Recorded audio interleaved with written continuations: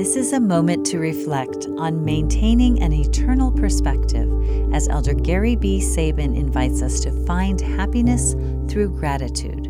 My fourth happiness hallmark is to maintain an eternal perspective. Our Father's plan stretches into the eternities. It is easy to focus on the here and now and forget the hereafter. I was taught this lesson powerfully a number of years ago by our then 16-year-old daughter, Jennifer.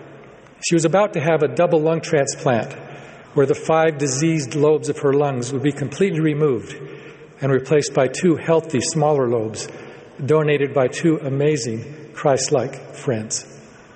It was a very high-risk procedure. Yet the night before her surgery, Jennifer almost preached to me with all of her 90 pounds, saying, "Don't worry, Dad.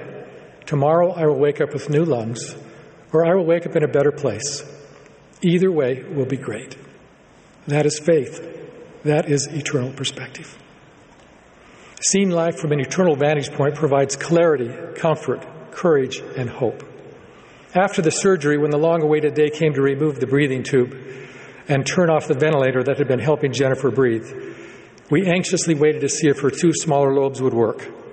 When she took her first breath, she immediately started crying. Seeing our concern, she quickly exclaimed, "It's just so good to breathe." Ever since that day, I have thanked Heavenly Father morning and night for my ability to breathe.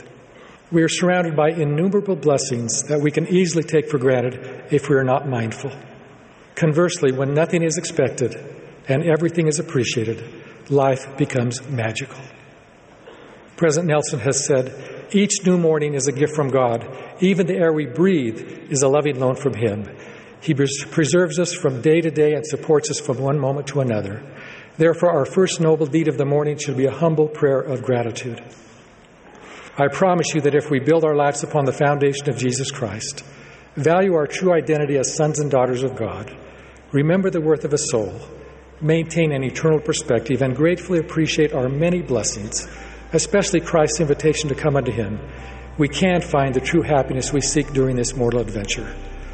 Life will still have its challenges, but we will be able to better face each with a sense of purpose and peace because of the eternal truths we understand and live by. That was an excerpt from Elder Gary B. Sabin's talk, Hallmarks of Happiness.